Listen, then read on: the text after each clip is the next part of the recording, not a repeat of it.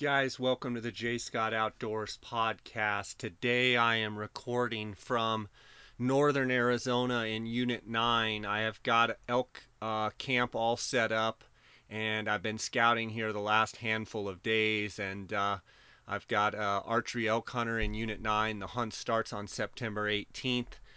This year, I think we've talked about on the podcast that there is a muzzleloader hunt that's going to go in front of the archery hunt. We're going to see how that all pans out. But my scouting has been going well. The unit seems to be pretty green head to toe. The bulls seem to be good. Antler growth is good. I've seen a handful of good bulls, 340, 350 type of bulls.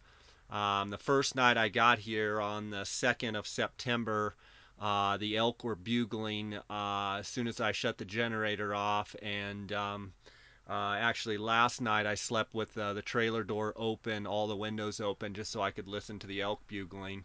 And they're kind of in the stage where they're just sounding off and bugling at each other, and not really getting after it. But it's sure neat to hear them bugle. If you can hear a little bit of rustling in the background, that's actually the ponderosa pines blowing. There's a little breeze blowing today, and it's just it's just great to be up here. It's another fall 2015 season. Elk season is very special to me, so look forward to having a great month here. I'm going to bring podcasts all month here, and we're going to hopefully get some updates from different outfitters and different hunters that have tags. I know a friend of mine, Hunter McGoy, his dad, Steve, just shot a great antelope with a muzzleloader. Is going to score somewhere 87 inches. There's been some great deer. Obviously, James Dudley shot a great deer, and we had a podcast episode a couple back. And what a great story! I've gotten incredible feedback on that episode. And guys, I want to thank you guys for tuning in. And we are going to be pushing. We're on the road to 1 million downloads, and it's mind-boggling to me. I want to thank you guys for your support. I wanted to give you an update. GoHunt.com Insider last month gave away 10 Kuiu sleeping bags, and those winners have been announced. Check the website GoHunt.com to see if your name was picked. If your name wasn't picked, you may be wondering how you can get picked. If you're a GoHunt.com Insider member, all throughout the year they're giving away hunts, they're giving away gear, and they've given away Dall sheep hunts, elk hunts, antelope hunts. They sent a guy to Nahanni Butte Outfitters. We're actually going to hear from him in a couple episodes. Harvested an awesome ram and had a great Dall sheep hunt. That was just by being a Go Hunt Insider member. So not only is the resource phenomenal in researching your states and your units and counties and areas that produce trophy quality, you also have a chance to win incredible giveaways. This month, we're announcing GoHunt.com Insider September Insider giveaway. They're giving away 15 Suunto watches. This has a value of $4,500. These are pretty incredible watches. I'm going to read you what GoHunt.com says on their website. You may be asking what it takes or what makes these watches so special. Imagine being able to cut weight in your pack because your watch gives you elevation, barometric pressure, and a trusty compass.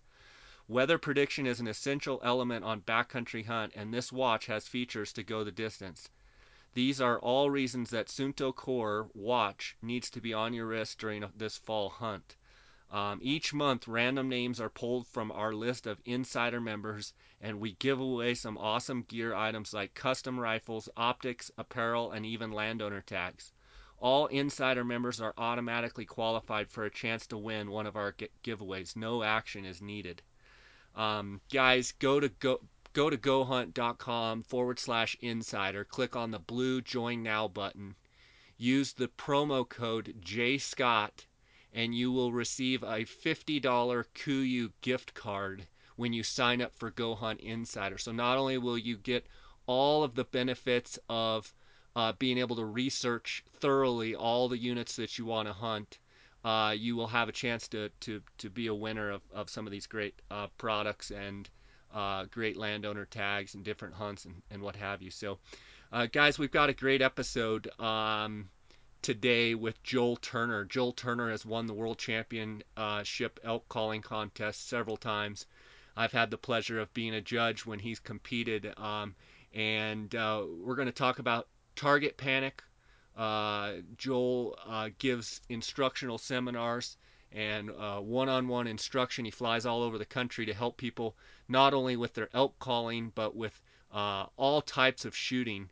And you're going to be real fascinated with what Joel has to say. He's got a lot of experience in a lot of different areas, and I'm excited to have him here on the podcast. So, guys, thanks for your support. You can follow along the hunting adventures on my Instagram at JScottOutdoors.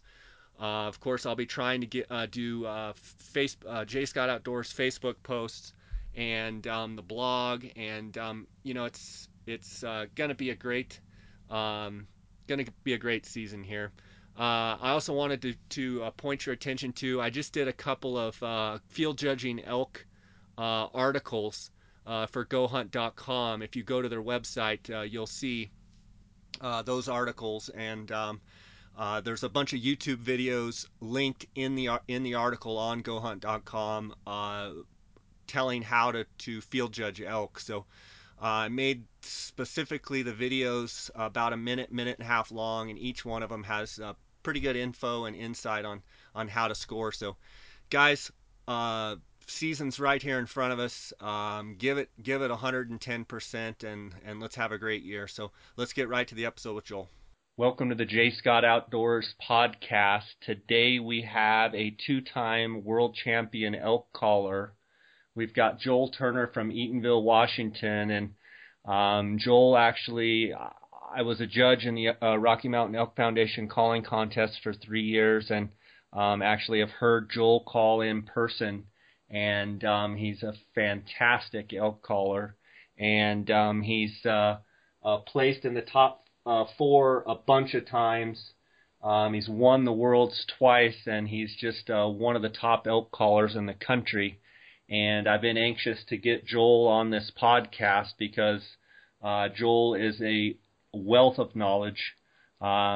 He has started a company called Iron Mind Hunting, and he talks about instinctive elk calling, target panic and shot control, tactical bow hunting, and he also has a guide school to manage stress levels, meaning teaching guides how to manage their clients' stress levels and probably their own. And he's also got a system called controlled processed shooting. And I've known Joel for quite a while, and I know him to be a very particular person. And we share that same quality where we both are students of the game, and we want to know everything there is to know about it. And I think I'm going to learn a lot in this podcast episode, and I hope the listeners do too. Joel, how you doing, buddy? Doing fantastic. Thanks for having me, Jay. Yeah, absolutely. I've been ever since I started this podcast, I've had you on my mind to have you on here, and being a judge in that contest, and hearing you call, you do so many calls so well. One particular call that I really like of yours is your cow call and your calf sounds and how nasally you get. And one of the things that always, and I watch a lot of your YouTube videos and such as well, you have a lot of control. And it seems like your control, and even on the big stage, you have a presence, you have confidence, and you call with confidence. Where does that come from, Joel? Well, my dad bought me my first mouth reed when I was 12 years old, and to tell you the truth, Jay, I think I got lucky because I put that call in my mouth, and I arched my tongue, and I put the tip of my tongue in the back of my bottom teeth, and I started making sound with it instantly. And a lot of people, when they first start out in this game of calling, especially with a mouth read, they put that thing in there, and if they're not very, very careful, they get mouth habits very quickly. Anytime that we learn a movement, we go from a cognitive stage to a practice stage to an automatic stage. And with mouth movements and tongue movements, it happens very, very quickly. You go through that progression. So if somebody puts that call in their mouth and then starts making sound out of it a particular way, and then sticks with that way of doing it, and maybe incorrectly, maybe in my case I got lucky and did it correctly, at least in my opinion correctly, if they don't change their business, they will get mouth habits, and then to change that requires them to actually call in a mirror. So the where it comes from is I guess a little bit of luck and then figuring out the science of a mouth read. What does it take to build a mouth read? And I build my own mouth reads. And what does it take in this call to get that nasally sound? And I mean, are you using a call that fits your mouth? And if it doesn't, if the edges of that frame don't get all the way up to the base of your teeth, you will not get the right seal. And if you are using the tip of your tongue up against the edge of the reed, you won't get into the right vibration range. So there's certain things about these calls that you've got to be very careful with when you start, so that you start the right habits. Because those movements of your tongue and air control and all that are going to become automatic very, very quickly. Quicker than almost any other movement, because you're constantly using your mouth and your tongue and your air control to speak. So you have to be really careful with it. Would you say it's similar to maybe starting a kid or anybody golfing and starting with a club that's, 8 inches too long, the grip's too big, and they have to start learning how to hit a golf ball with a piece of equipment that is completely not set up correctly for them? It is similar, but the movements to make a mouth read work and change pitch and stay raspy if you need it raspy or whatever are so minute that it's very difficult to evaluate the movement. That's why it's hard to teach somebody how to call, because the movements are we're talking a half a millimeter of difference in tongue tension is going to change completely how the call sounds. So, people have to also find a call that works for them. There's lots of manufacturers out there. You have to find one that fits, like I was talking about first, but then you need one that has the right stretch. And there's a certain test that I have people do. When I make somebody a prototype call, I have them do a test with that call, and then I know what they need in their stretch. Joel, I'm going to come back to all of the out calling stuff, but I wanted to ask you a little bit about your background. I know you're in law enforcement, and I know I believe you've done everything from instruction to in the field. Give me a little bit of background on yourself. Well, I've been a police officer for 14 years, and for almost 11 years now over 11 years now, I've been on the Thurston County Regional SWAT team as the sniper team leader and the lead firearms instructor.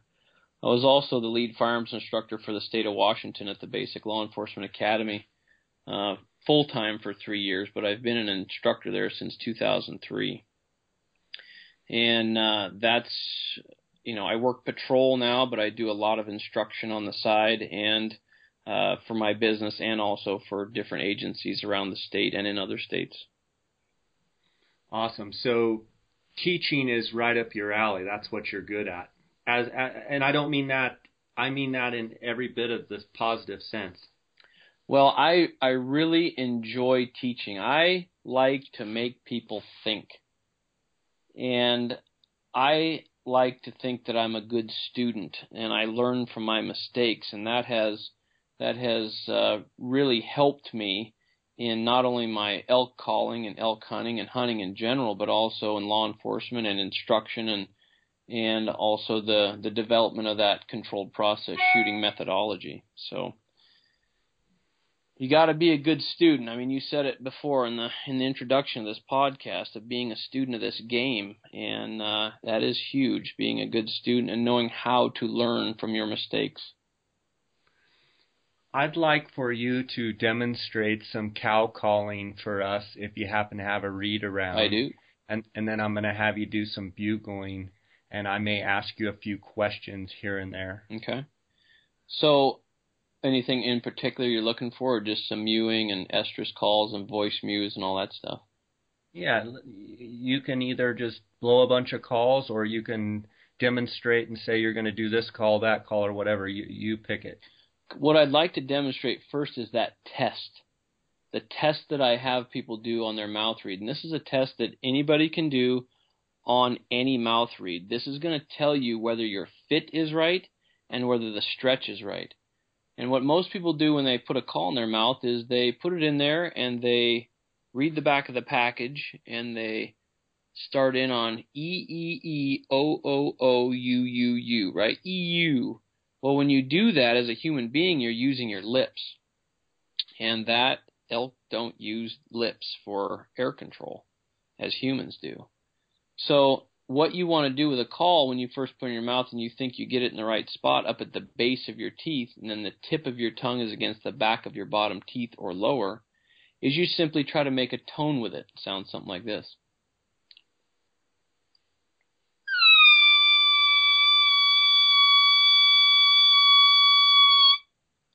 When you can make that tone and you can keep it even, there you're starting to build your tongue control, and then as one unit, you start to drop your lower jaw, and your tongue goes with it. So your call needs to follow your air path all the way to 0 volume. Sounds like this. So this would be the complete test, looking for dead spots in the call.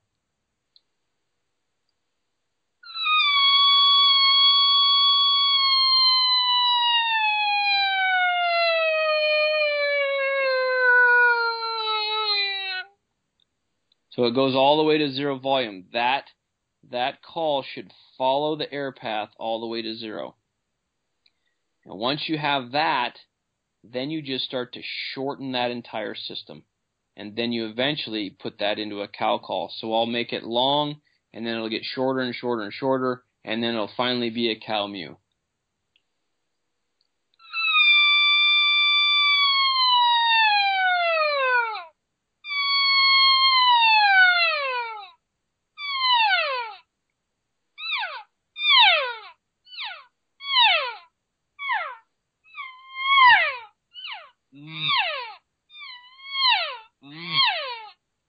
So throwing in some doubles there, right, where you're doing that wavy kind of estrus cow call. And then a voice mew where you're just using the G sound in your throat to actually add another vibration range to that call.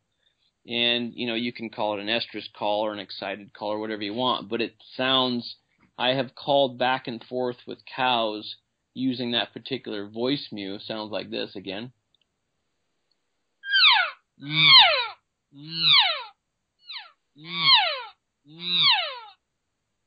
It sounds as close as I think you can get to an elk. So those are just a few cow sounds that I like to do out there. One of the calls that I really like that you do is that calf. Can you do some of that calf sound, that real kind of short and high pitch? Sure. I love your calf sound. So with that calf sound, again, it's the same sequence of movements with your tongue. It's just more pressure up against the reed.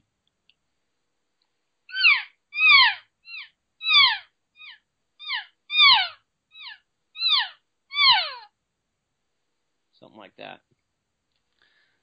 That's great stuff. Now, Joel, in the woods, are you always using a mouth diaphragm, or do you use an external call? I use only mouth reeds. Okay, so all of your elk calling, every bit of it is mouth reeds. Every bit of it is mouth reeds, absolutely. Okay.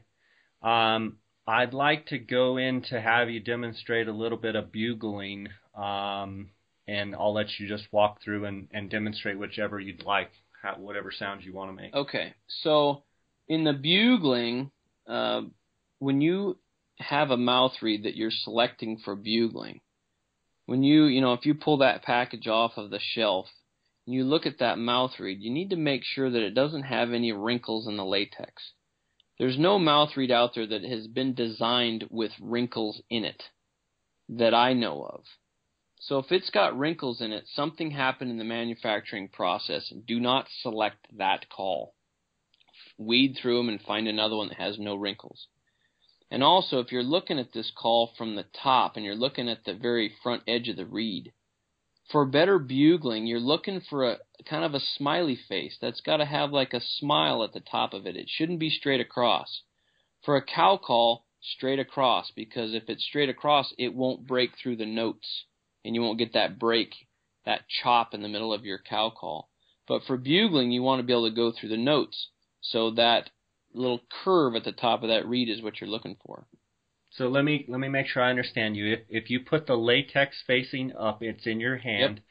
Yep. A cow call is straight latex, yes. And for a better bugling call, you want a little bit of a horseshoe. Absolutely. Okay. That means that back tension has been pulled into the reed before it was clamped. And if it's straight across, it creates too flat of a surface on your tongue, and it won't break through the notes near as easy as one that has that curve. So with bugling, there's all kinds of bugling out there, as you well know. I only use a couple of particular bugles for hunting, but I'll put a few out here. These are mainly challenge bugles.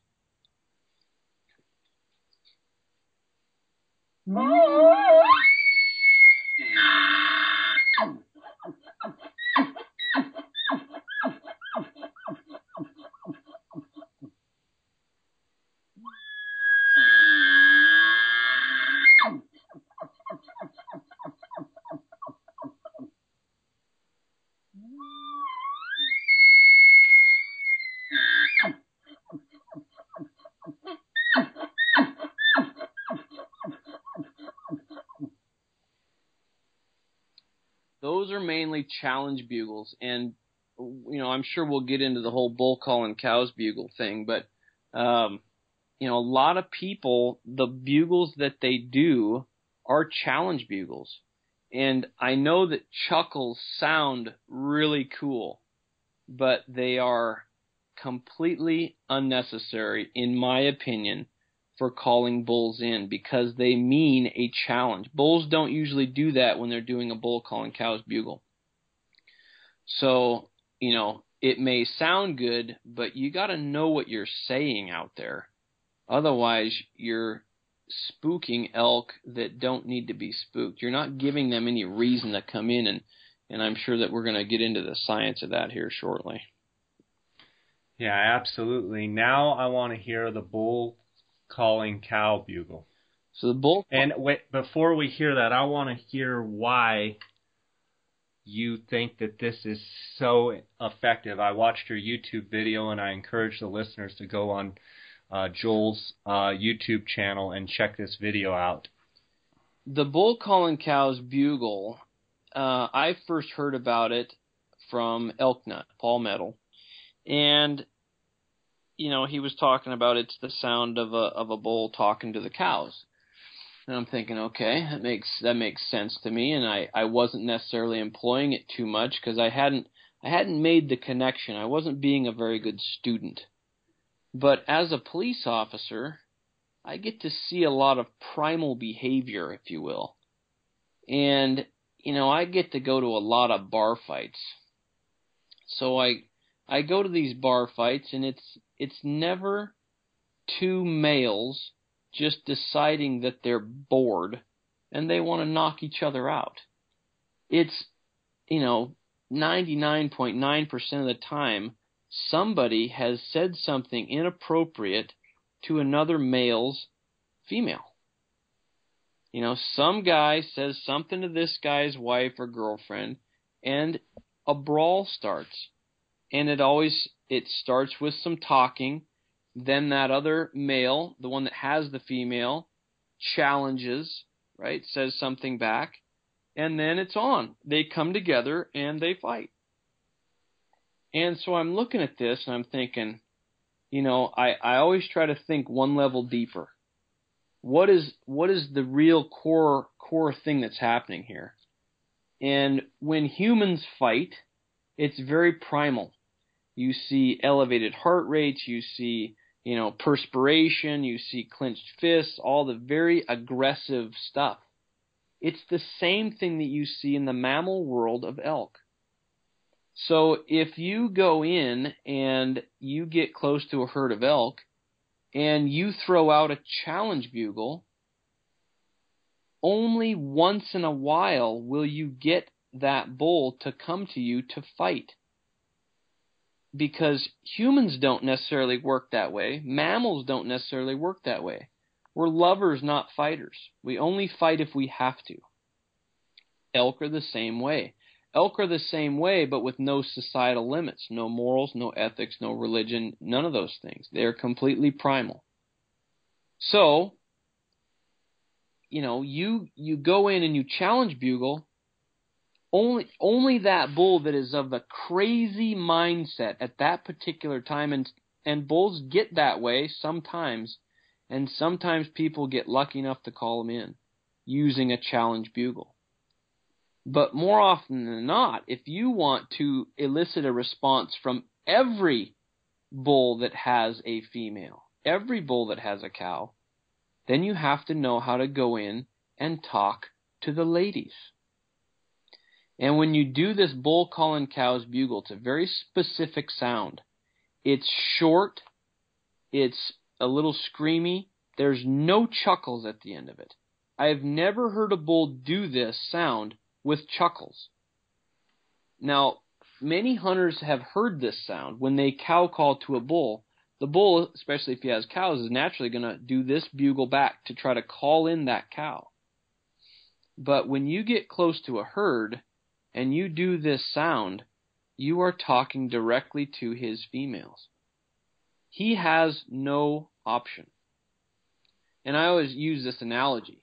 Like, Jay, are you married? Yes. Wife's name? Jean. Jean. So, Jay, if you and I are in a parking lot and we're 100 yards apart, and I say, hey, Jay, I'm going to kick your tail, right? You instantly start to size me up. As another mammal male, you start to think of your options. And, you have fight or flight.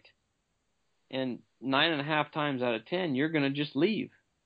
Maybe you're crazy at that time, and maybe you're really mad at the world or something, and maybe you do come over. Maybe you do decide to come over, but not very often would you do that. That's why people don't call in that many elk. But if you and Jean are together in the parking lot, and I'm 100 yards from you, and I say something extremely inappropriate to Jean, like, hey, come on over here and let's make a calf. You know what I mean? It's a whole new level of aggression for you. If you want to stay with Jean and your whole goal is the proliferation of your own species, if you want to stay with Jean that gives you a calf every single year, you are going to protect that. The only way you can protect it is to remove me from the area. So this call, this one sound, has produced 24 herd bulls for me in the last 3 years over 4 different states. And I don't consider it a call-in unless they come within 40 yards. And they usually come a heck of a lot closer than that. The beauty of this technique is there's no hang-up spot. When you're cow calling bulls in, they're always going to stop as soon as they can see the calling location. And we can talk about that setup later. But with this system, like if you started across that parking lot to me, Jay, you're not going to stop. Once you have committed to that, you are coming all the way. And that's exactly what these bulls do. You go in, you get tight on the cows, you do the bull calling cow's bugle. He will respond with a challenge bugle with all kinds of chuckling in it. He'll scream and you'll be able to hear the intensity of it. You know that if he does that, he's coming. Of those 24 herd bulls, I've only had to bugle twice, 5 times. And every one of those bulls stopped to rake a tree. And while they're raking the tree, I hit him with the same bugle again, and they lose their mind. So again, the sound's very short, very screamy. It usually ends in, what we in the industry call a lip ball, but it's usually just a bull going a bit over pressure. So it sounds like this.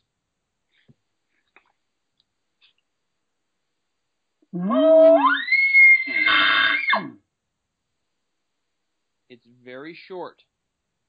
As soon as you go into the high-pitched portion of it, you drop it right off. And, I've heard a lot of bulls do this. And there are some slight variances, but usually what doesn't vary is the length. No, there's no chuckles, and the length is usually about the same. Within that 1 to 1.5 seconds, there can be some variance, but very rarely is it long. I've never heard it to be long. It's usually short. I'll do it for you one more time.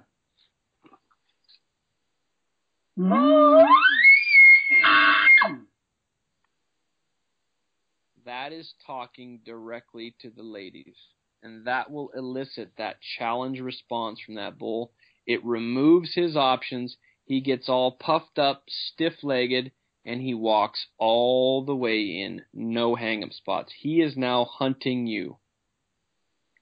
And so in the last 3 years, you've had 24 herd bulls come in inside of 40 yards doing that exact call, and you've only had to call twice, 5 times. Right. Out of those 24. Out of those 24. So 19 times you've made one call and the bull's been inside of 40 yards. Yep. I've done it as far as 120 yards from the cows. I've done it as close as 10 yards from the cows. What do the cows do when you do it? They do not care. You can bugle, they might lift their head, but that bull, and it does, you don't have to get 50 yards from the whole herd. Get 50 yards from one of them. That's all it takes. They'll treat every one of them like it's their precious thing, right? So I don't just hunt elk now. I hunt situations. I hunt herd bulls. A lot of guys say, well, there's so many eyes looking at you and he's not going to come out of his cows. Well, he's not if you go in and talk to the bull. But if you go in and only talk to the ladies, the more cows, the better. Joel, we're going to take a quick break here to hear from our sponsors. Guys, I want to thank GoHunt.com Insider for being the title sponsor of this podcast. Get everything you need in one spot. Find and plan your hunts more effectively than ever. With GoHunt.com Insider, you get complete state coverage. See detailed information for every unit, every species, every hunt. Interactive maps. Quickly find hunts that meet your exact search criteria and explore them easily. That is one of the features that I really like on the Insider. Strategy articles. Learn new things and find hidden opportunities with exclusive weekly articles. And then species breakdowns. Top trophy units are hiding in plain sight. Find them with our statistical and historical data. Guys, they also give away a ton of gear and a ton of hunts. They give away approximately $100,000 per year. They just, in the month of July alone, gave away 4 hunts, 1 antelope hunt, 2 elk hunts, and a mule deer hunt. They gave a $22,000 500 Dall sheep hunt to Nahanni Butte Outfitters, 3 Red Rock precision rifles, 5 Zeiss Conquest HD binoculars with a $7,500 value. I know when I signed up for GoHunt.com Insider the first month, I was actually 1 out of 100 that had won a phone scope digiscoping adapter. Guys, I wanted to read a couple quotes from a couple of hunters talking about the GoHunt Insider. Jason Hairston, founder of KUIU, says, GoHunt's goal is to help hunters spend less time researching and more time in the field. Mission accomplished. Ryan Hatch, founder of Muley Crazy Magazine, says, Having been involved in Western hunting industry for almost 30 years, I can tell you that Go Hunt Insider is the first of its kind. The amount of value and information they offer to the Western hunter is unmatched. Guys, get a $50 KUIU gift card when you join the GoHunt.com Insider right now. Go to www.gohunt.com/insider. Click on the blue Join Now button and use the promo code JScott at checkout, and they will send you an electronic gift card worth $50. I want to thank GoHunt.com Insider for being a sponsor of this podcast. Okay, Joel, so 3 years ago you started using this call, and before that you had quite a bit of success calling elk in and bugling elk in and cow calling elk in. Mm-hmm. And now it sounds like you just need to take one call and not even worry about cow calling. Well, you do need to worry about cow calling for a couple specific situations. Number one, if the bull doesn't have any cows, he doesn't have that protective instinct, right? He wants to be with a cow, so that's where your cow calling is going to come in handy. But very specifically, you have to treat it, you have to always revert all of your calling back to a couple of principles.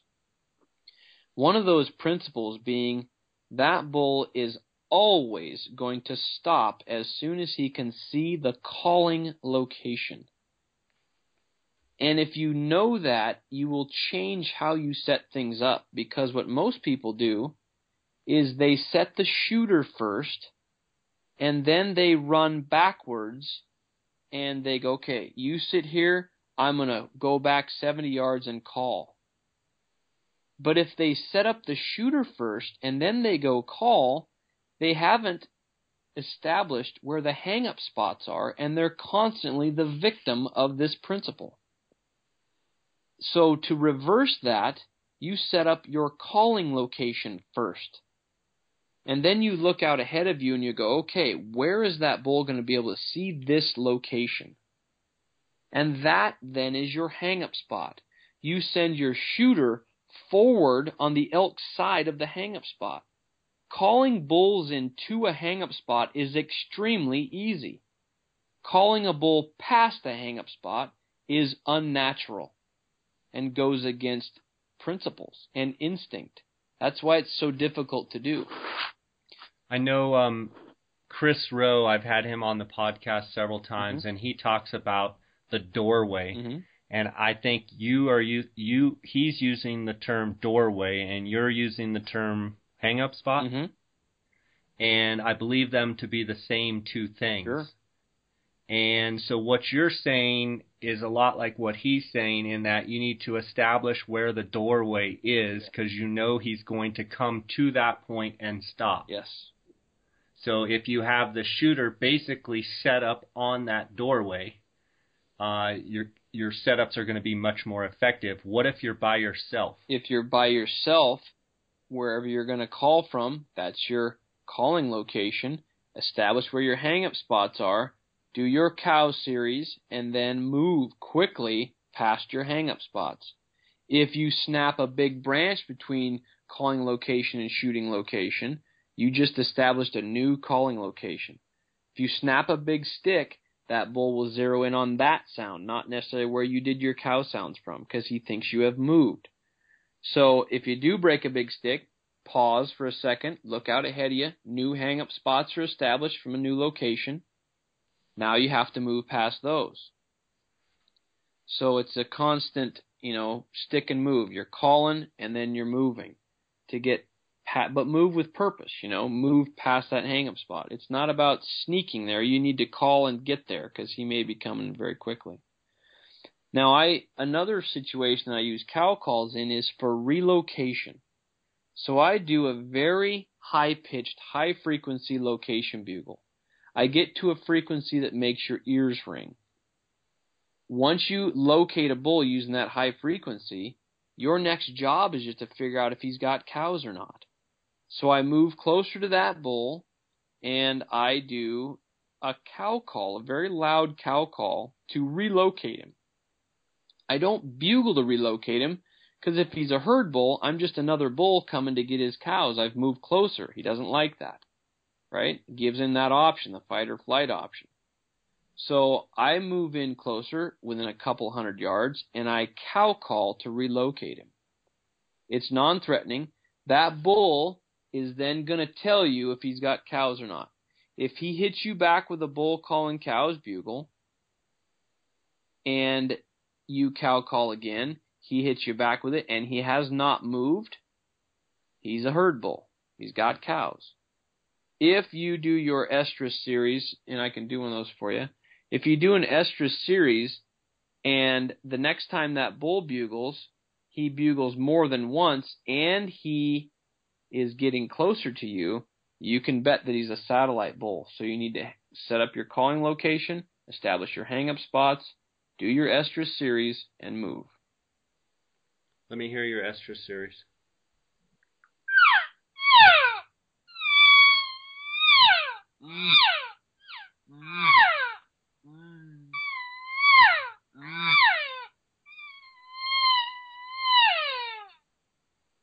So that's, there's some doubles, some wavy doubles in there. There's some voice mewing. There's some regular mewing. It's more excited is all you're really trying to get to. I've heard cows do as you have, heard them do all kinds of craziness when they're in estrus. So there's really no call there that is wrong to do. You're just being very excited on a cow call, and you certainly don't have to do that with a mouth reed. It can be done with any of the bite and blow calls, the open reads, whatever you have. It's just you have to have excitement and emphasis in those calls. What do you think the single biggest mistake hunters make when they're trying to call elk in? Well, I think there's two. I think there's two huge mistakes that I see on a constant basis. Number one is going in close to a herd and doing a challenge bugle, hoping for an attitude.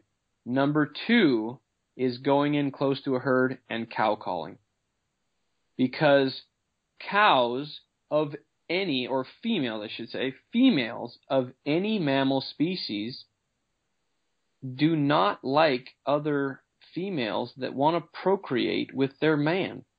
Think about it in human terms. When was the last time a bunch of female ladies got together in a group and talked nicely about another female that wants to procreate with their man? It doesn't happen. A herd is very protective of their bull. So if you go in and you get close to these cows and you cow call, they are not going to allow their bull. They're running the herd. That bull is not running the herd. Those cows are not going to allow that bull to go play with the hussy in the bushes. So a lot of times if people get in tight and they cow call trying to pull the bull out of all of his cows, those cows block him and they take him away. Most people think it's the bull taking the cows away. Not the case. When you get in tight and you cow call, he'll bugle back to you, but then the next bugle you hear is farther away and farther away. It's a lot like a hen turkey. Absolutely. You rarely see a hen turkey allow another hen that's an outsider to come into the group. They live with each other every day. They know exactly what everybody sounds like. They will not let their man go over there. So those are the two biggest things that I see because they are against instinct. So in all the years that you've elk hunted, this bull calling cows bugle, it's like the light went off and you're like totally stoked for season to start because you want to try it again? Absolutely. I have so much confidence in this sound because it just works with instinct, and I have extreme confidence in it. If I call in, I say almost, but I can't think of one that I have not called in. When I get the situation right, when I'm able to get in close on those cows, and I blow that bull calling cow's bugle, they always respond with this big challenge bugle, and they've got no other choice other than to come in. It's It's the only thing that I've ever done in the elk calling woods that has been that close to 100% successful. Do you feel like people can be as effective with that call even if they don't have quite as good of control as you have and make as quality of sound? Do you think it's more the length of call and if they can match the length and get it pretty close, do you think they will have every bit of success because no elk sounds the same? Or do you think that, and I'm sorry to interrupt, but do you think that because you can blow it so well, that's why you have the success? I think it's because of the framework of that call, not because I can blow a mouth reed decently. It's difficult for humans, seemingly, to bugle that short because we want to put a whole bunch of stuff in there, right? But I think absolutely people can be just as successful as I am with it. I have friends that have done it time and time again that don't sound quite as good on a mouth reed or any type of external reed call, but because they're able to make it short with no chuckles. Think about this. A lot of guys say, man, I went in there and I did this little spike bugle, and he came walking right in or running right in, screaming. Boy, it must have been because I sounded really small. But what they did on accident was they did a bull calling cow's bugle. And they just didn't realize what they were doing. They thought they were doing this little meek spike bugle. They made it real short, and because maybe that was what they were trying to do.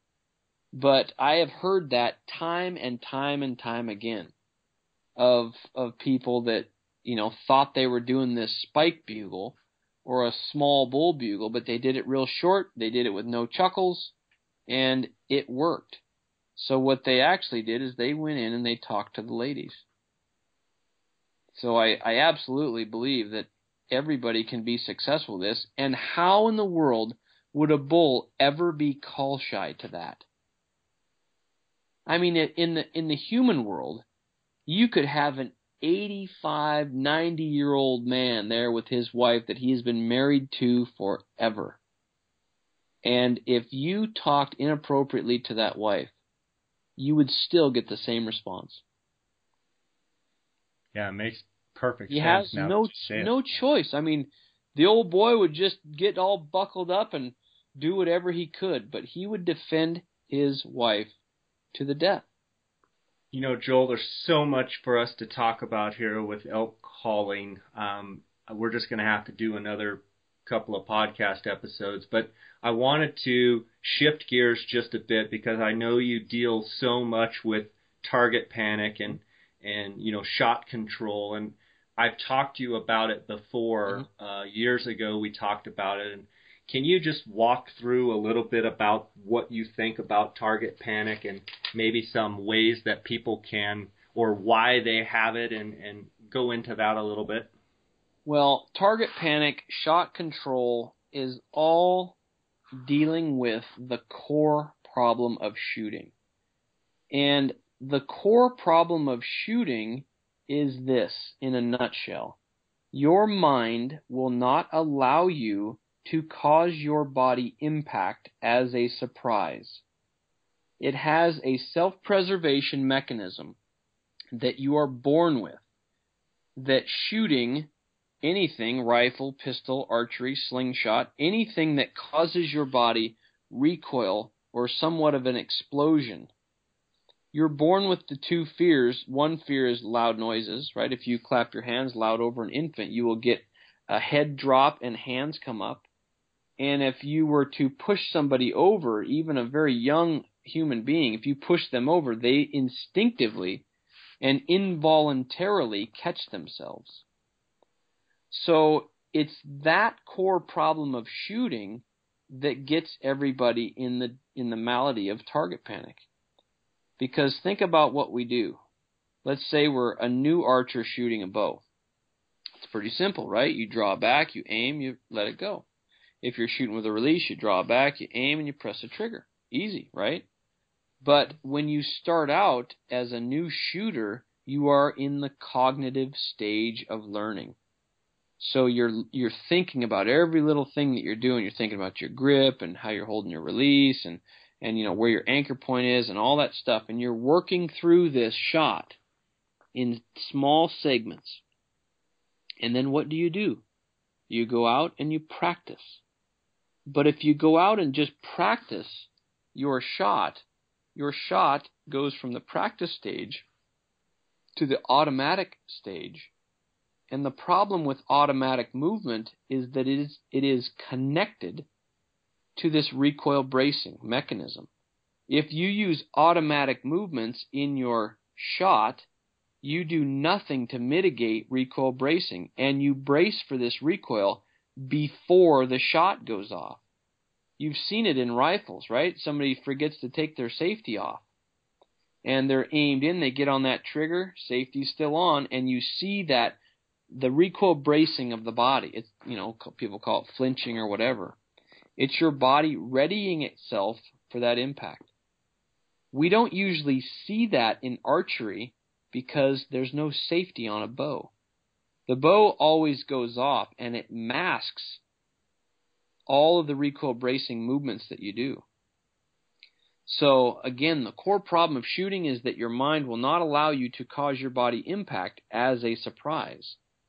So to get past that, you have to know the control systems that are within your mind that control all of your movements to make sure that you're not just practicing your recoil bracing.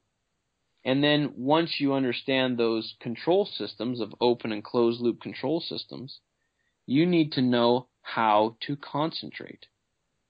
To get into a particular control system and stay in that control system, keep your mind in a movement that's slow enough for you to stop or modify anywhere within the movement.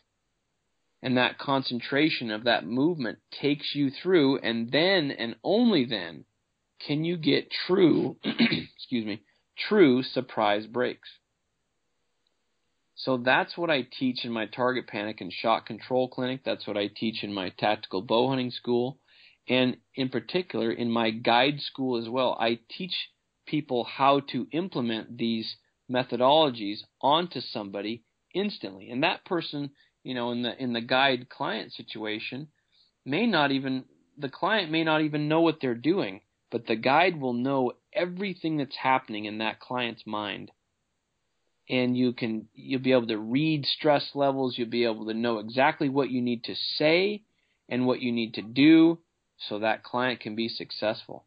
And when somebody comes to one of my target panic and shot control clinics, they leave in complete control of their shot.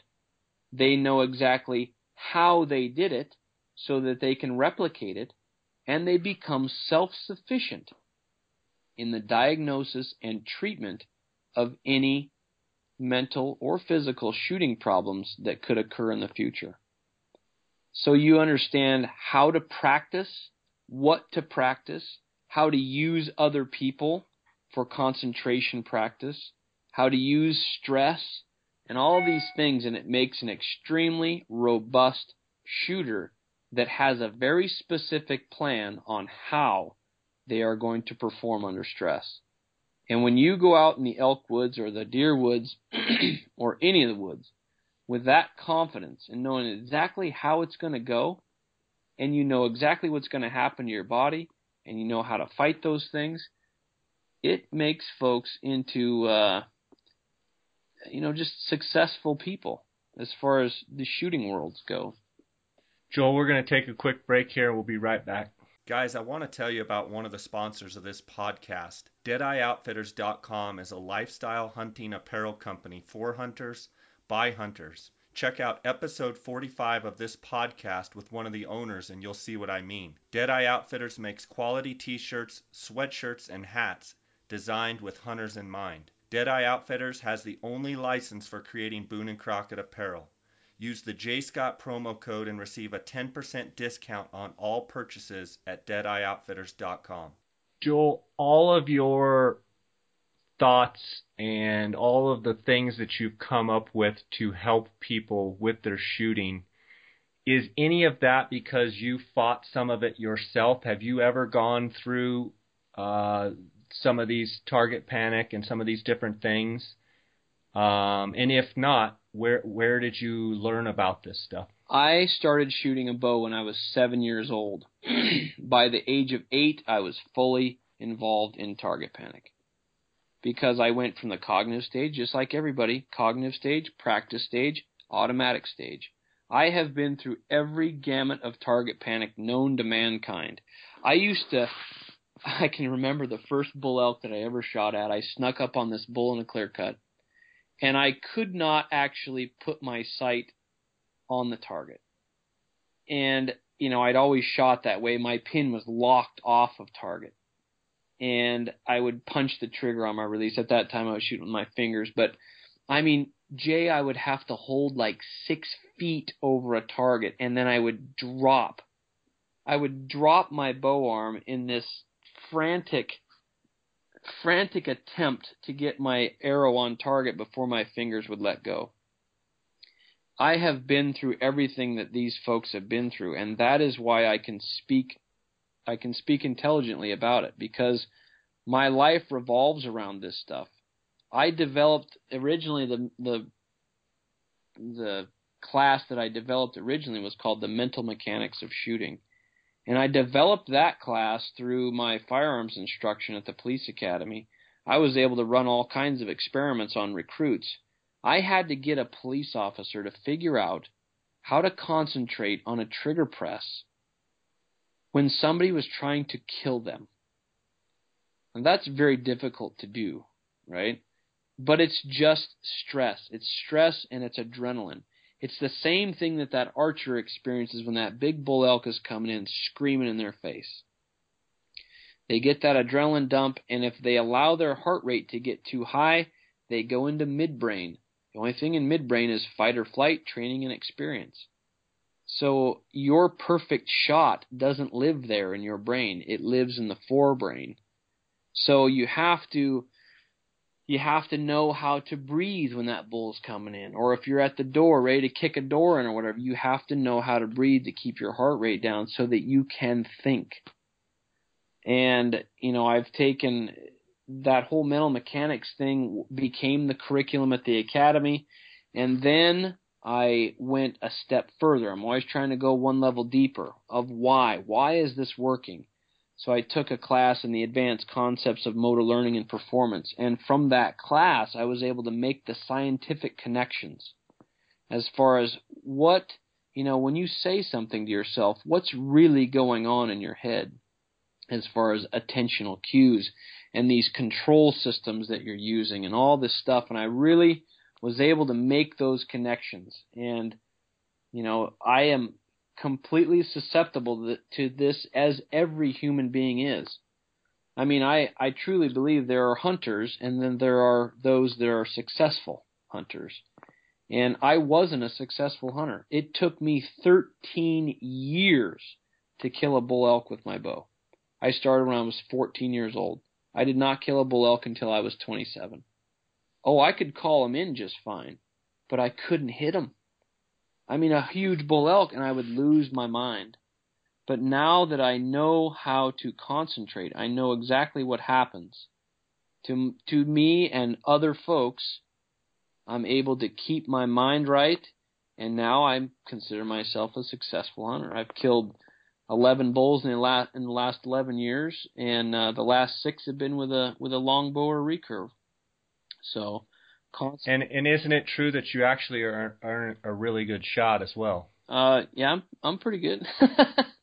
With a lot of different firearms and weapons and yeah. longbows, compound bows, so you've basically learned and trained yourself to overcome those issues. Absolutely. I know when I pick up any weapon system, I'm either going to shoot a perfect shot out of that weapon system, be it a sniper rifle, a handgun, a slingshot, a recurve, a longbow, a compound, whatever it is, I will not shoot that shot unless it's perfect. and I know how to keep my movement slow enough so that I can evaluate that, and I can catch a bad shot before it ever happens. And I have practiced so much under stress. I get to I use everything I can to stress myself out as far as, for concentration practice, so that when I get in that big tournament or that big bull's in front of me, I'm able to perform. It's not I teach people a system, but then at the end of my instruction, I very specifically tell them, you were just given a system, but it's not going to work for you. And they all kind of look like I kicked their puppy or something, because they just listened to me for 2.5 hours. But the truth of it is, it's not going to work for them. It's just a system. It doesn't do any work. It is the how to do the work. You still have to work for it.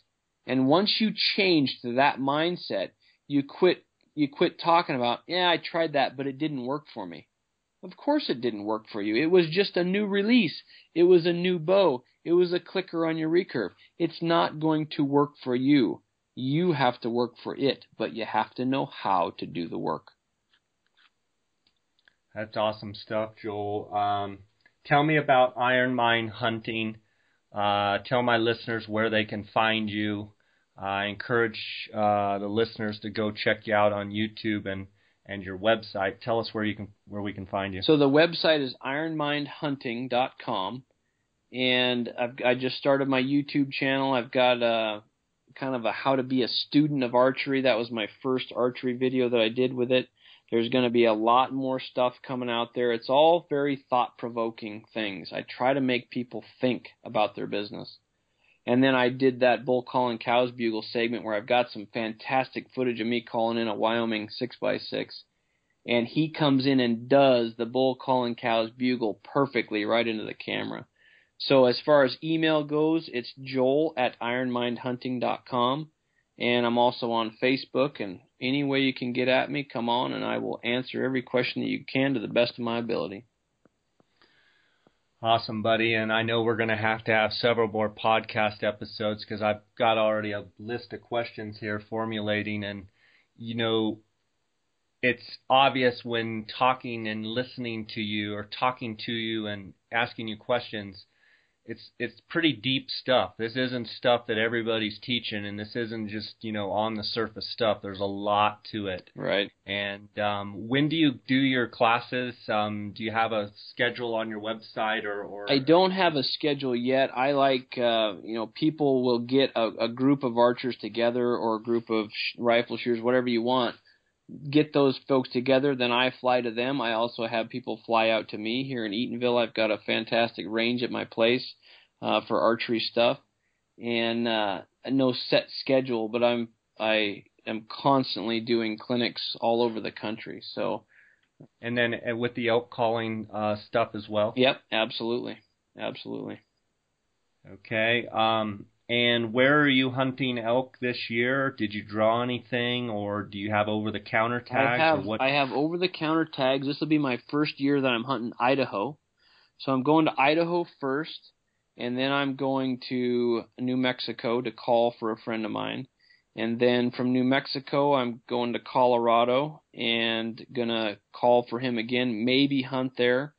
Depending on what we're finding there, and then I'll be working my way back to Idaho and then back to Washington. We're pretty heavy in the fire danger here in Washington right now, so the woods are pretty closed up, so that's why I'm heading out of state. But I do love my Washington dark-antlered bulls. Yeah, and do you hunt primarily rosies there, or do you hunt Rocky Mountain? I hunt mostly what's considered a Cascade Roosevelt, so it's east of I-5, but west of the Cascade Mountains. So I get this mix that makes an awesome bull elk. Dark antlers, incredible mass, huge bodies. It's like the best of both worlds. But all of these calling techniques work for both Rosies and Rocky Mountain. Doesn't make any difference. Elk are elk, mammals are mammals, and Rosies are pretty cool. I think they're even easier to call in than Rocky Mountain bulls. Very interesting. You're still pressing all your own calls? Absolutely, yes. So I offer a custom call service. If somebody wants calls, they can simply email me, and I I will hand out up to 6 prototypes. For different stretches, I'll give a person up to 6 prototypes, and then after that, they make orders and I actually sell them. So. Awesome, man. Well, so you're heading out here pretty soon, or when's your first season? Yep, September 1, I'll be heading out. So hopefully be at full draw on September 2nd. Awesome, buddy. Well, I can't wait to talk to you after elk season, and it'll be exciting to hear your stories and how you did this season, and hopefully some of my listeners will take some of this great info that you've given us and make it work for them. And I encourage all the listeners, definitely go check all of Joel's stuff out. And I want to thank you for being on the podcast, and I look forward to speaking with you again, okay? You bet. Thanks for having me, Jay. All right, buddy. Take care. All right. Thanks for listening to the Jay Scott Outdoors Western Big Game Hunting and Fishing Podcast, brought to you by GoHunt.com Insider. Research faster, hunt more. Go to GoHunt.com/insider and join today.